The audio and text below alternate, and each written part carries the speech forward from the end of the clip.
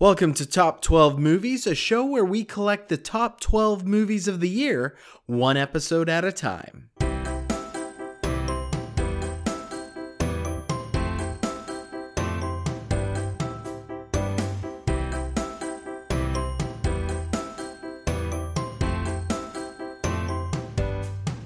On this episode, we're counting down the best Channing Tatum flicks.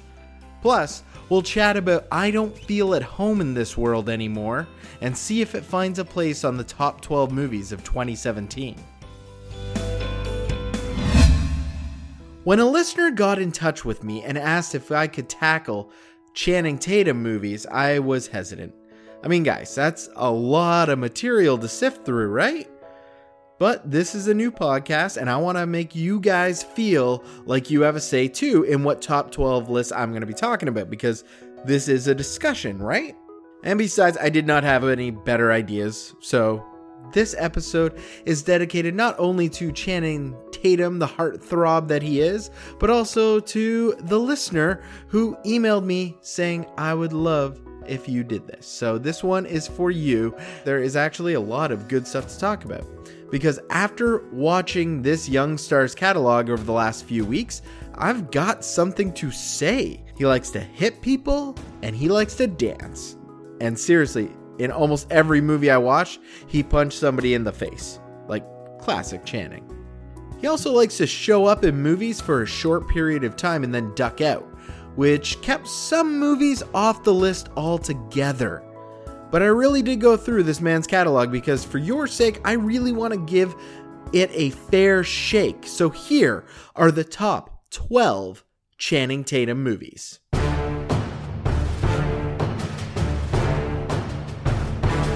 Number 12. Coming in at number 12 is not a great movie. It is the Coen brothers' Hail Caesar. And Channing Tatum doesn't really have a lot of time in this film. But with that said, I did watch it for this podcast, and there were a couple of things that this movie did pretty well. There was actually a couple of scenes I really loved, and the scene I love the most in the film is Channing Tatum's musical number scene. And I'm not going to go into great detail about what Hail Caesar is all about, but Channing Tatum plays a movie star who dances and sings, and it takes place in the 50s during the McCarthy era of Hollywood, and communism is bad, and there's a real big part that while Channing Tatum isn't huge in the film, his character propels a big part of the story. So I feel like it can nail this list at number 12. It's not a great film, but Channing Tatum is, I think, the best part in Hail Caesar. We are heading out to sea, and however it'll be, it ain't gonna be the same. So if you are wondering if you're going to go watch Hail Caesar and get a great film out of it, the Coen brothers kind of missed on this one. It's about old Hollywood. It's paying homage to all of those old Hollywood stars. It's got a great cast. Josh Brolin, George Clooney, Scarlett Johansson has a little thing. So does Jonah Hill. There's a lot of bit players that kind of come through here. And there's a great scene with Ralph Fiennes and the actor who's going to play Han Solo, but I don't know his name. It's like Brian Anrach or something like that. I'm just going off the top of my head here. I'm just spitfiring for you. So I don't quite have it right locked in. I'm sure after Han Solo's solo movie comes out, Han Solo's solo movie, that's kind of funny. After that comes out, I will always have it in my head, but I don't have it right this second. He actually plays this like cowboy character, really funny. But Channing Tatum is the best part of Hail Caesar. That's the only reason it's on this list, because I do have more to say about the other films. So let's go on. Number 11. This is another movie that he plays a bit part, but the part he plays is really important to the overall story. So I think it fits, and that's Tarantino's The Hateful Eight. Hateful Eight is about a bunch of guys in a cabin. They're trying to take a woman to prison, but everybody gets snowed in. Oh, that's real nice. What is that? That's French. You speak French? Oui. Oui, what does that mean? means yes. Kind of pops out of nowhere if you haven't seen the film. But when he does pop out, he's very charming, and he actually really propels the storyline. So where we could have ground to a standstill because of his character in the film can keep going. The Hateful Eight overall it's not bad. It's a Tarantino film. And at this stage, I feel like when I walk into a Tarantino film, I know pretty much what I'm going to expect. And I got that with this film. It was nice being able to go and revisit it, because the first time I saw it, it was like, I don't know about this movie. Like, this isn't even Django territory. But I think on the second viewing, it was really beneficial, because I got to see how great like Kurt Russell and Samuel L. Jackson are in this film that I kind of missed last time. And I really like Samuel L. Jackson's character this time around. So if you haven't seen The Hateful Eight, it's worth a watch. It's not going to be like mind blowing. And I think one watch is kind of enough, but I'm glad I went back for this to tell you that Channing Tatum in this movie does push the storyline forward, and that's why The Hateful Eight, even though it's a small role, is number 11 on this list. Number 10. This movie was so controversial to me while watching it, I didn't even know if I could put it on the list. The movie is Dear John. I did not like the love story in this movie. As a matter of fact, the love story in this movie is batshit crazy. There is nothing going on between Tatum and Seyfried. Amanda Seyfried plays the love interest, quote unquote love interest. And I can't get on board with this. I can't tell you that it's a great love story. Why is this movie on the list? Why don't we talk about the relationship between Channing Tatum and his father, played by Richard Jenkins, who has autism? Why? Why was this missing from the marketing? Why aren't people talking about this amazing performance by Richard Jenkins and Channing Tatum, where it actually it's an amazing story that really affected me, guys? Basically, John, played by Channing Tatum, grew up with a father all by himself. The mother is not in the picture, so he is raising his son, but he has autism. And John doesn't really know that. John just figures his dad is quirky. Amanda Seyfried's only good part in the film is to tell John this is a thing. Really, that's her whole deal.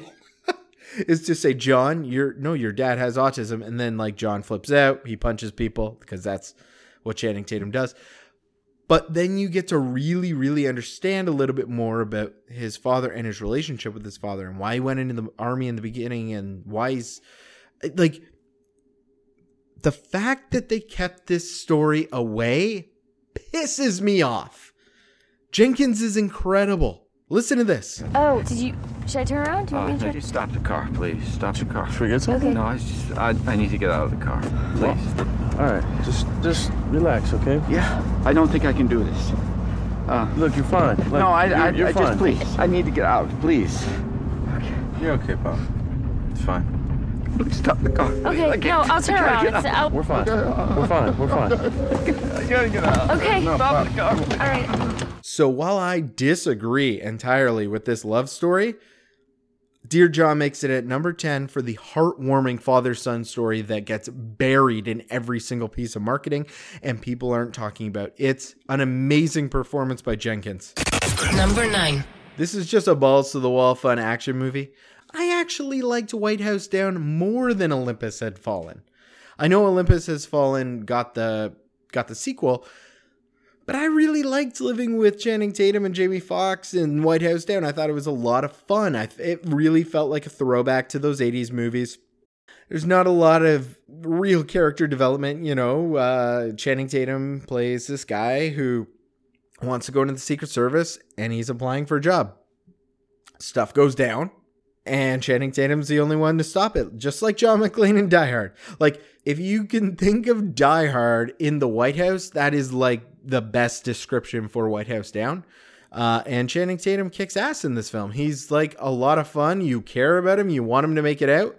He's every bit the leading man action hero that Gerard Butler is in London Has Fallen, I think. Olympus Has Fallen. But a lot of people prefer Gerard Butler's. I lean towards White House Down. I watched them both at the same time, and that may have been a problem. Maybe I watched White House Down first and realized, oh, these are kind of like very similar movies, and that's why I lean that way. But White House Down is just a fun movie, and it's number 9. The library. We're on our way. We'll be waiting for you. That's the library. Don't go in there. Just...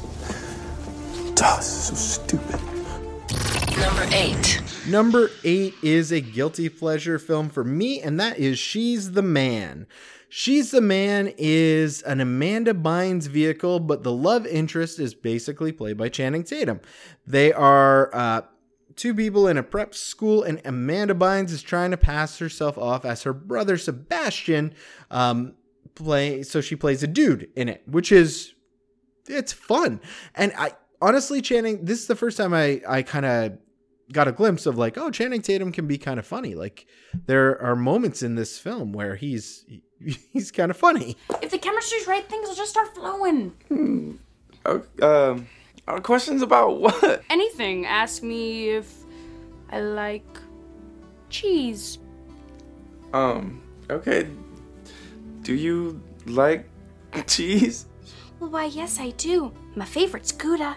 Oh, I like Gouda too. See? See what? We're flowing. We're talking about cheese. So what? Flow is flow. And it was rewatching this movie that I realized when he is in a lead role, it has to be special. Like there needs to be something special for him to do that fits with what he is capable of. But if you can pair him with someone comedic, he shines just as bright. And, you know, all kidding about Amanda Bynes and her crazy aside, she's wonderful to watch in this film. She's very funny. She's really weird trying to play like a girl trying to play a guy, which for a guy is really fun to watch. You know, so many times we get to see the guy trying to act like a girl. It's really fun seeing the girl trying to act like a guy. I can really only think of Shakespeare in Love, that 80s movie where this girl was trying to get on a football team. Can't even remember what it was called. And She's the Man. These are like my 3 go-to movies. So if you think of any more, let me know. But I really like Channing Tatum in She's the Man. I think he brings a lot to the table. He's very funny and a great leading man who's just, he's not a douchebag in this film, which he could have easily been playing that role in a teen movie like this, because so often the big jock hulking guy does get cast that way. And I thought it was refreshing to see him like pretty awesome in She's the Man. But it is a guilty pleasure movie of mine. I know a lot of people cannot stand this film. I've gone back to it a number of times. It was a pleasure to go back to, and it is number 8 on the list. Number 7. This is where I get objective, because I don't think Haywire is a particularly fantastic action movie. It's a Steven Soderbergh film about a rogue spy story. So there's a lot of action and there is a lot of intrigue, but Soderbergh always gets a big net when he casts people. So he's got a massive cast of really big stars like Michael Douglas and Ewan McGregor, and Channing Tatum is in this, and Michael Fassbender. And it all ties around our main character, who's actually played by Gina Carano, who is, I think she got famous from WWE, but I never watched it. My first time I saw her in anything, I think, was Fast and Furious 6. She played like the bad girl. And she stars in this film, which is a lot of fun to watch. This badass, really smart spy. One of the best action sequences comes from Channing Tatum's character at the beginning of the film while they're sitting in a booth and they're just having a conversation, and it breaks out into a brawl, and it's very surprising.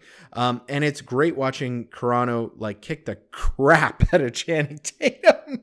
Like, it's great to watch. Here's what Tatum had to say about Gina Carano being that kick-ass female character. To get to meet someone as sort of magical as she is, and someone that's breaking barriers, and for her to be the first female sanctioned cage fighter like that won the fight. Yeah. I mean, like, it's kind of crazy. It's really, really crazy. Yeah, with a lot of guys, there might be something embarrassing about getting your ass beat by a girl, but with Gina, there's no shame. Nope, I'm actually, it's a notch on my belt, apparently. Like, all my guy friends are like, God, man, I wish I got my ass kicked by her. And I'm like, nope, it's mine. I did that. I loved every second of that. But as you learn more about Channing Tatum's character, you realize, there's actually a story here that goes a little further into Gina Carano's past that we didn't get by just that. And I think it's a really cool story. I think it's the best story in the film, even though there's a lot of side characters and plots going on. Like Antonio Banderas is doing some dealings with Ewan McGregor's character and Ewan McGregor's characters. Like there's a lot of weird things going on in this film. But I gotta say, like I think Channing Tatum and Gina Carano's story is the best. I also have to tell you, they dubbed over Gina Carano's voice. I don't know how bad it was originally, but it is very noticeable. It's an interesting, stylish thriller that sometimes fails in shooting action with actors who don't know how to do action. Like there's a fight between Gina Carano and Ewan McGregor at one point, and I think I counted like something like 27 cuts inside of a minute. It was crazy. It just looks so unnatural. But then you kind of get some Ocean's 11 feel in it too, because you got that Soderbergh feel. So it turns out Channing Tatum has worked with Soderbergh in a number of different things over the years, which I came to figure out as I was doing this list, which we will get to another one.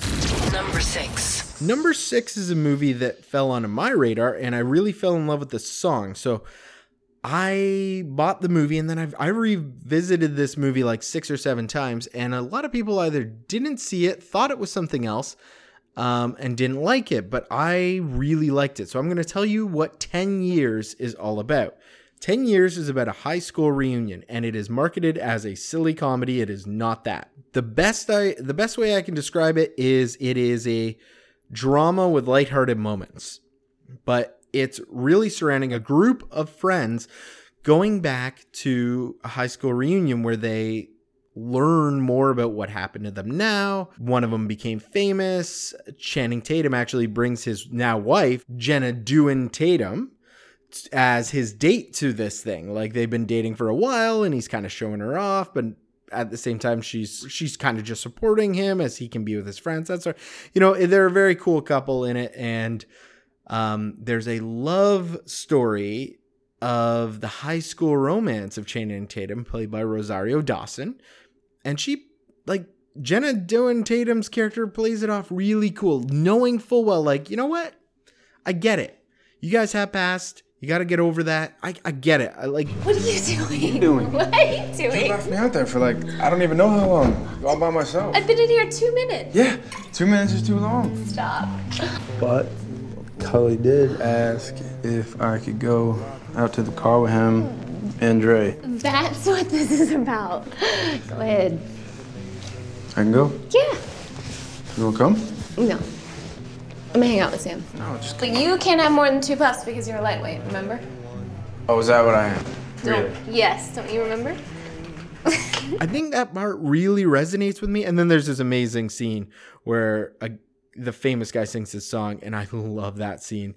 You're gonna love that scene. There's no way, even if you hate the rest of this movie, there's no way you're gonna dislike that freaking moment in the film. If you do, tell me and I will publicly apologize. But I don't think you will. I think you'll find it endearing as all hell. Number 5. In my little introduction to this Channing Tatum segment, I specifically said he dances. And I think he is rad. I love that Channing Tatum loves to dance so much. And we saw it for the first time in a little film called Step Up. All rise. Tyler Gage, I see you've been in this courtroom before. I'm giving you 200 hours community service. Here you go. 1, 2, 3, 4. Hello, who is that? Hey. Love a man in a uniform. Damn, they look like the girls from the Candy Shop video. And they don't dance like them. Oh, yeah? I have to find a new partner. Have you talked to the second-year students? I've auditioned a bunch of them. I'll do it. Are you kidding? I was just trying to help. Okay, wait. Catch me. Now what? And you say that he can dance? He's adequate. Adequate. Bring tights. Tight. Wait, what? This was a treat to go back to. I remember seeing this movie in theaters and going, oh man, that's actually not a bad movie. Like, I enjoyed it more than, say, The Last Dance. I enjoyed it more than Center Stage and all those other dance movies about dance programs in schools and things like that. I really did enjoy it more because I felt like it brought something kind of cool to it, which was this, you know, I don't even know how you describe Channing Tatum's dancing style. It's like the Save the Last Dance hip hop, but with a lot more turns and spins and stripper moves, I guess. That is his style, I suppose. I don't know. Like he moves in a way that I don't understand anybody moving that way. And I can say without any sarcasm, Step Up feels like this generation's Dirty Dancing. There's a moment where the rich girl asks Channing Tatum's character, who he's mopping a floor, if he'll catch her. She jumps. It's ridiculously sexy. It's a very sexy moment in the film. I literally turned to my fiance and said, that was sexy, right? And I rewound and like, right? And she was like, oh yeah, that's super hot. So 100%, like, it's a sexy, stylish dance movie that I think it holds up really well today. The music's fantastic. And it was a fun thing to go back to, but I really love the chemistry between Jenna and Tatum now. Obviously, they had chemistry. I mean, like, they're together in real life. It's one of the only films where I feel like he nails the relationship thing, because he doesn't in a lot of these movies. A lot of these movies finding chemistry, like The Vow. Oh my God, I will claw my eyes out before I watch The Vow again, trying to watch him and Rachel McAdams like try and build something from nothing. Needless to say, this movie is not on this list. I think he has a hard time trying to find that chemistry, and it's so natural in Step Up that it was a joy. That simple. It was a joy to watch. Number 4. If I told you there was a film about the Day of the Dead set in Mexico and Channing Tatum was a lead in that film, you might go, the hell are you talking about, Jay? I finished this film this morning, and where to place it was difficult. The film is called The Book of Life, and it's an animated film. And the animation is kind of like if Kubo and the Two Strings was done by Pixar. That is kind of what it looks like. It's a really unique looking film. And it goes down some weird roads because it is all about the Day of the Dead in Mexico. And he kind of what dreams may come, this story. It's about two guys fighting over a girl. Basically, La Muerta, who is the underworld of the remembered. And I can't remember his Sebulba, because it sounded like Sebulba from the Phantom Menace. That's why I remember Sebulba. His character is kind of like Hades. He runs the realm of the forgotten. It's hard to explain what this film is actually about, but Joaquin is a macho man. He does punch people in the face. So Joaquin is played by Channing Tatum. Manolo is played by Diego Luna. Maria is played by Zoe Saldana. Saldana? I don't know. I got my like Spanish Mexican accent roaring through this. So it's Saldana. Maria, Manolo, and Joaquin were all friends together as kids, but the boys always really like Maria. It's all about them, you know, they're coming back to their village grown up. And I'm going to say without a doubt, this was my favorite character that Channing Tatum plays. Like, hands down, this is the role that Channing Tatum needs to always play. Like, he's so filled with pompous, arrogant, I am a hero, that it's so funny. Like, listen to this. Why don't you tell me about some of your medals? Well, I got this one for delivering a baby with one hand while arm wrestling a bear with the other. I got this one for saving some orphans from a fire and then going back in for their cribs and then going back in for their toys. And then I also saved a little puppy one time that had a little thorn in his ball. And this medal is for having the most medals. Well, wow. I'm speechless. Oh, yeah, right? I get that a lot. Good night, Joaquin. Yes! Oh, yes. Joaquin is awesome. He's like, Joaquin is awesome. Like, he thinks about himself in third person. I know that comes off as kind of like a Gaston douchebag, but he's not. He is a hero. He is a real life hero. I love this story. I can't believe I didn't see this movie until today. I want to watch it again.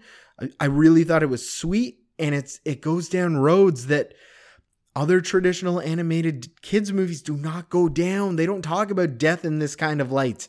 Also, Ice Cube plays the guy who keeps balance of all the worlds of life and death. And, Ice Cube, he's a pretty funny voice actor. So if you haven't seen The Book of Life, it's definitely one to check out. I rented it today and watched it today, this morning. So you're getting it like as close to the date of this arriving as possible. I really did enjoy it.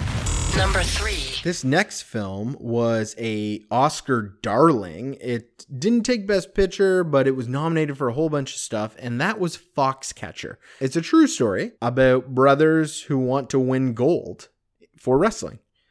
And they get backed by Steve Carell's character, who looks like the Penguin. Like, basically, he's got makeup on that makes him look really, really gross and weird.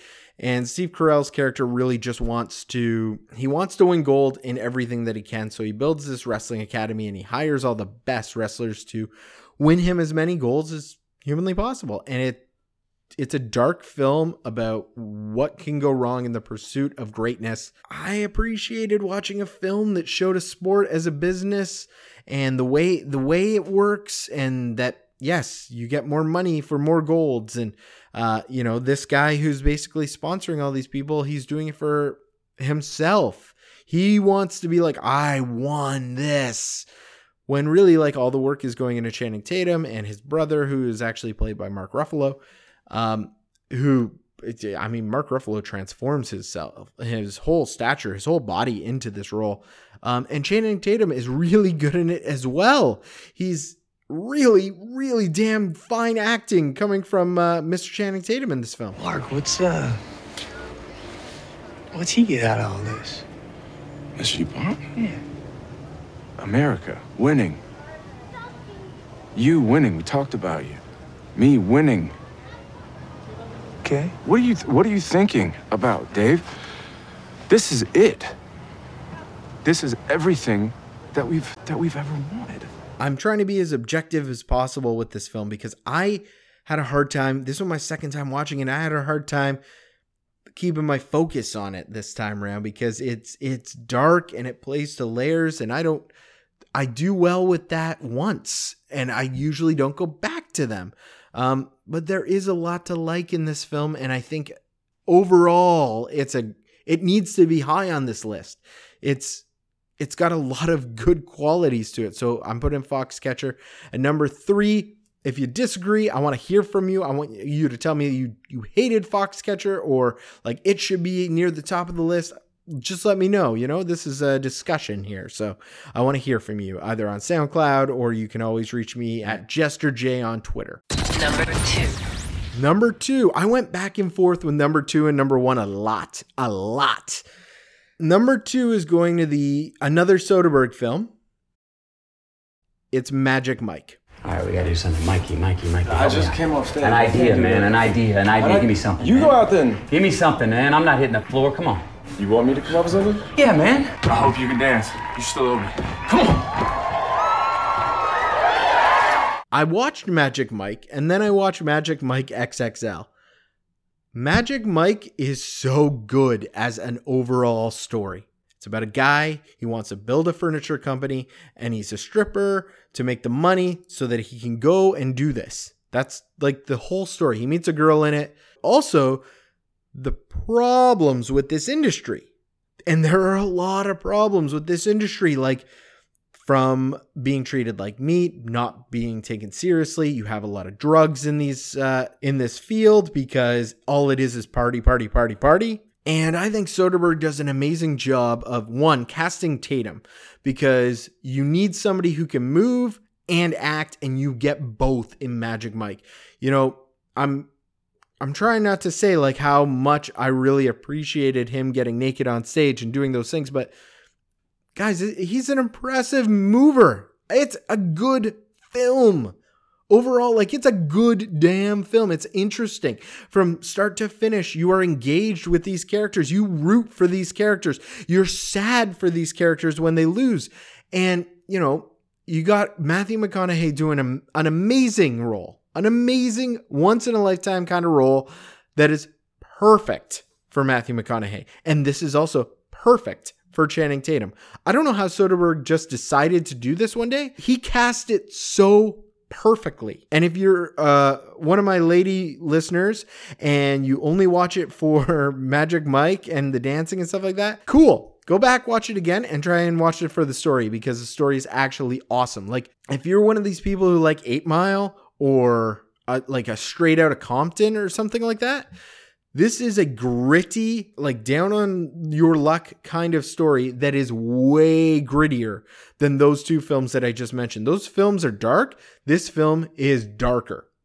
And it's got a great payoff. So number 2 is Magic Mike. There's a great joke by Louis C.K. where he says, "I know how it ends. It ends with me being gay, doesn't it?" Well, I'm not gay. I am still straight, but I loved Magic Mike. I think this is an important film for guys to watch, for girls to watch, regardless of all the nonsense that comes with male strippers and the dancing and this, what they made this for. Magic Mike XXL is basically like, okay, you wanted just dancing, so here's all the dancing, and the story is shut.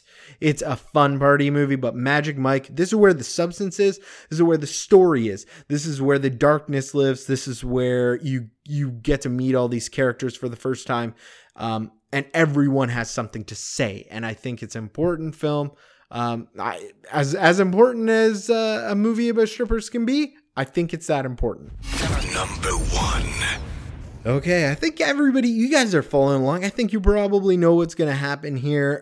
We are at the number 1 spot, and I am lumping 2 movies together because the Jump Street movies are the best thing that ever happened to Channing Tatum. I'm just going to say it, like, the world saw him differently after this movie, and it saw him in this light that we had never seen him in before, and it was beautiful. And I'm so glad that everybody now gets to see how he is a comedic actor. He can play heartful, and he can play a buddy cop kind of movie so well. And I'm going to play a clip because I think it's worth it, and I think it's funny, and there's some swearing in there. So if you want to if you're listening with kids and you want to take them out of the room, like there's some swearing. So I can just play this clip because I think it's hilarious. Real cops, you look like kids on Halloween. You want me to beat your dick off? You want to beat my dick off? I'll beat your dick off with both hands. Let's go. That's weird, man. Hey, May, I think what he was trying to say was he's going to punch you so many times around the genital area that your dick's just going to fall off. You got the right to suck my dick. Like, it's great. Oh, man. Like, I'm just so glad that these movies exist. I, like so many people, thought these movies would be garbage. Would just be garbage. And I was delighted with the first one. And I lumped them together because I think the second is just as good as the first. The second, they play so well with the whole sequel thing. These are meta films. That's all I can say. They are very meta. And I mean, this is what happens with Phil Lord and Chris Miller, these comedian directors who come in and just change what you think can be just stupid.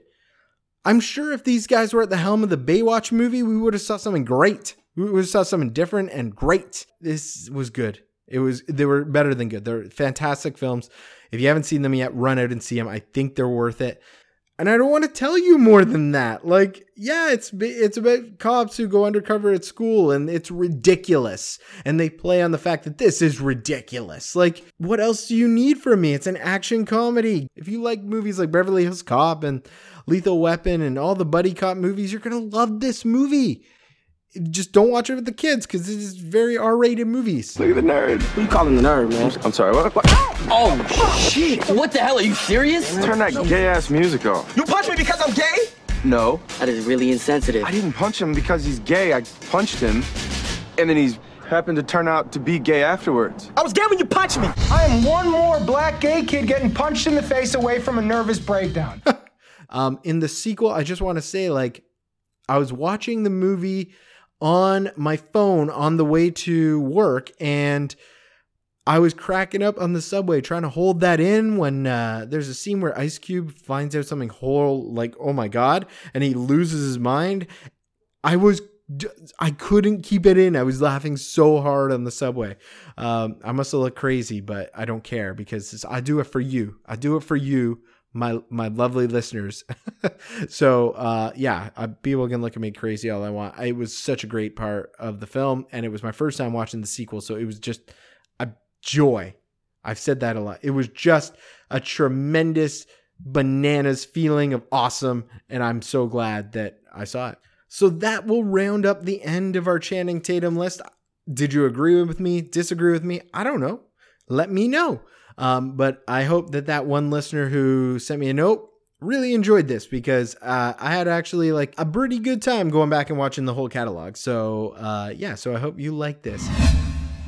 So as you know, I can't record a movie unless I've seen a movie from this year to nominate into our top 12 to see if it gets in or not. And so for this episode, I watched a movie called I Don't Feel at Home in This World Anymore. So what is this movie about? I Don't Feel at Home in This World Anymore is an American crime drama about Ruth, a woman who is fed up with what she sees of people every day in her community. People are rude to everyone. She can't take that. She doesn't like it. So when someone breaks into her house and steals her grandmother's silver, she knows at least the police are going to help her. That does not happen, though. Did you call the authorities? Yeah. The world is bigger than your silverware. Grow up. Everyone is an asshole. And she feels really helpless and really angry until she finds a clue and decides to find and confront these bad guys with the help of her weird, quirky neighbor, played by Elijah Wood. They take on the mission of finding her stuff again. I really liked it. It was really, really cool. It reminded me a little bit of Fargo, but more so Blue Ruin. If you haven't seen that film from a couple of years ago, I felt like this kind of had that sort of feel. Like it's not hard to sit through, but it's dark and you have to be in a moody kind of place. So here are the things I liked. I thought Melanie Lynskey, who plays Ruth, and Elijah Wood, who plays Tony, were fantastic together. Like Tony and Ruth forever. I loved them together. It's not the first time we've seen this, but I love how frustrating everyday life is for Ruth, because all she sees is the bad in people. Like, I like that. It actually has something to say. And her motivation is she just wants people not to be assholes to one another. That's a great motivation for any character storyline. Elijah Wood kind of just wants to be counted on for something. So he wants to like back her up just so that he can be recognized as somebody who backs people up. And I love the ending. Again, I'm not going into any spoilers, but it has an insanely wild and energetic finish that like humps you full of adrenaline. If you at all were leaned back in your seat, when the ending comes a knocking, you are on the edge of that seat. It's zany.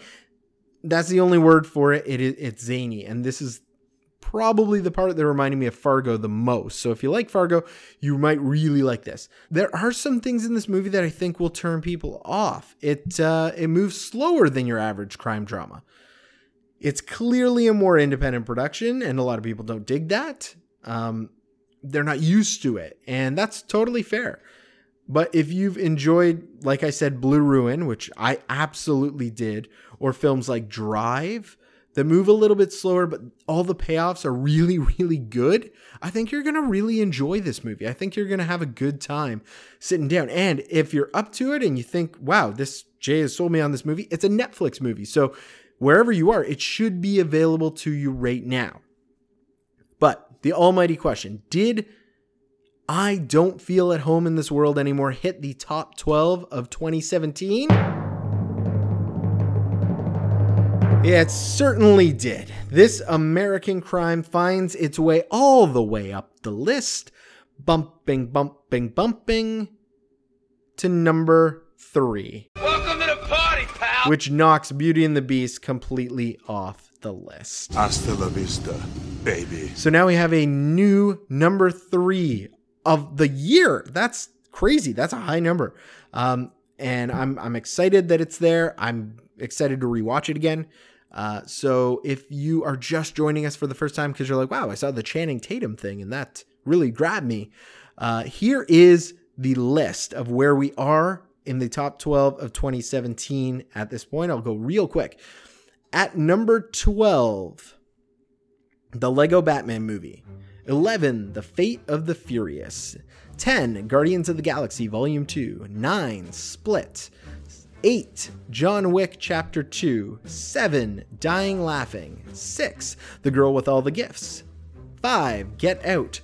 4, Kong Skull Island, which I actually just watched again, and it's still freaking great. If you want to like an action movie with no characters and just like a lot of fun, this movie.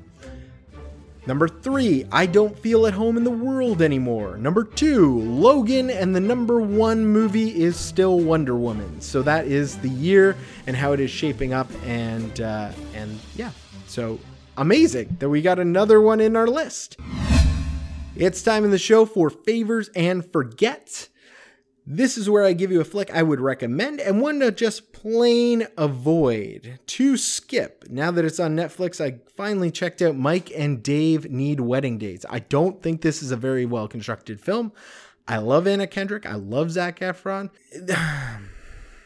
I got recommended to watch this movie. There's not a lot going on here, guys. Like, it's a lot of just really bad jokes that set up to fail, and I don't think this is a movie worth anyone's time, to be completely honest. It's about two guys who always ruin family get-togethers when they get drunk and try to pick up girls. So the rule for their sister's wedding is to have dates. And so they put an ad on Craigslist and they find these wacky girls who are totally faking it to get a trip to Hawaii so they can go to the wedding. Honestly, it's weird. I think the best part of the film is probably the sister who's getting married. I'd like to see more of her in a strange kind of way, because the way the brothers idolize the sister in this movie is like, it's gross. It's gross. Like that's the best way to put it. It's gross. It makes no sense. Yeah, even thinking about it now, I don't like it. I don't like it at all. Anyways, skip Mike and Dave Need Wedding Dates and move on to this worthy one that I also found on Netflix. It's kind of a short documentary. I think it's like an hour and 10 minutes, but it's called Finding Vivian Maier. And I'd never heard of this film. It's from 2013, and it's about a woman whose work as a photographer is getting recognized today. But she died. She's no longer with us. And the art community's kind of blown up about it. And more you start to learn about the character who is Vivian Maier. And it's an unwinding, crazy mystery. I think you're going to really have a good time. It's not a long film, and it's one that I had never heard of, so I'm just assuming you've never heard of, and it's on Netflix. It's a documentary that moves sort of like a Gone Baby Gone or a Gone Girl. It sort of moves like Gone Girl. Like, the amount of twists in this documentary blew my brain, and I think you'll really enjoy it. So Finding Vivian Maier is one to favor this week. Top 12 Movies is produced by me, Jay Kennedy. All the music you've heard today is from bensound.com. The amazing production pieces for our countdown were made by the fantastic Chris Shapcott. You can connect with me anytime to let me know how I'm doing, or maybe you have a suggestion for a top 12 list, or maybe you have a suggestion on how to change the format. That's why this week our top 12 came before our main review because a listener reached out and said, I'd really like to have the top 12 first, so I have the option to skip ahead if I haven't seen the movie. Great idea. There's never any spoilers in my cast, but that's a great idea. So that's why for episode 3, we did the larger top 12 list first before we did I Don't Feel at Home in This World Anymore. So that's why we did that. You can reach out to me on Twitter at any time, or if you're a big movie geek like me, you've probably got your own Letterboxd account. On both, I'm at JesterJ. And if email is more your thing, you can always reach out to me at top12j@gmail.com. I caved, and you can also find the show on Facebook and Instagram at Top12Movies. And as always, you can leave comments on SoundCloud. You know what? There's a lot of ways that you can get in touch with me. But if you want to help build the show, the best thing I can ask you to do is leave me a review on iTunes or share this podcast with somebody else. Say, hey, you know what? I get a lot of recommends from this guy. Sometimes I agree, sometimes I don't, but I get a lot of recommendations. You should listen to this podcast. Please share this podcast with your friends because that's how I really help grow the show, and it's the best thing that can happen. But if you don't have a friend to share with, jump on iTunes or wherever you get your podcast app and please leave me a review and say like, this is the best show in the world. Or if you're like, I hate this show and this show needs to die a horrible, horrible death, whatever, put it on. Tell me, and I'll try to work to make it not a horrible, just tragic train wreck. That would be amazing.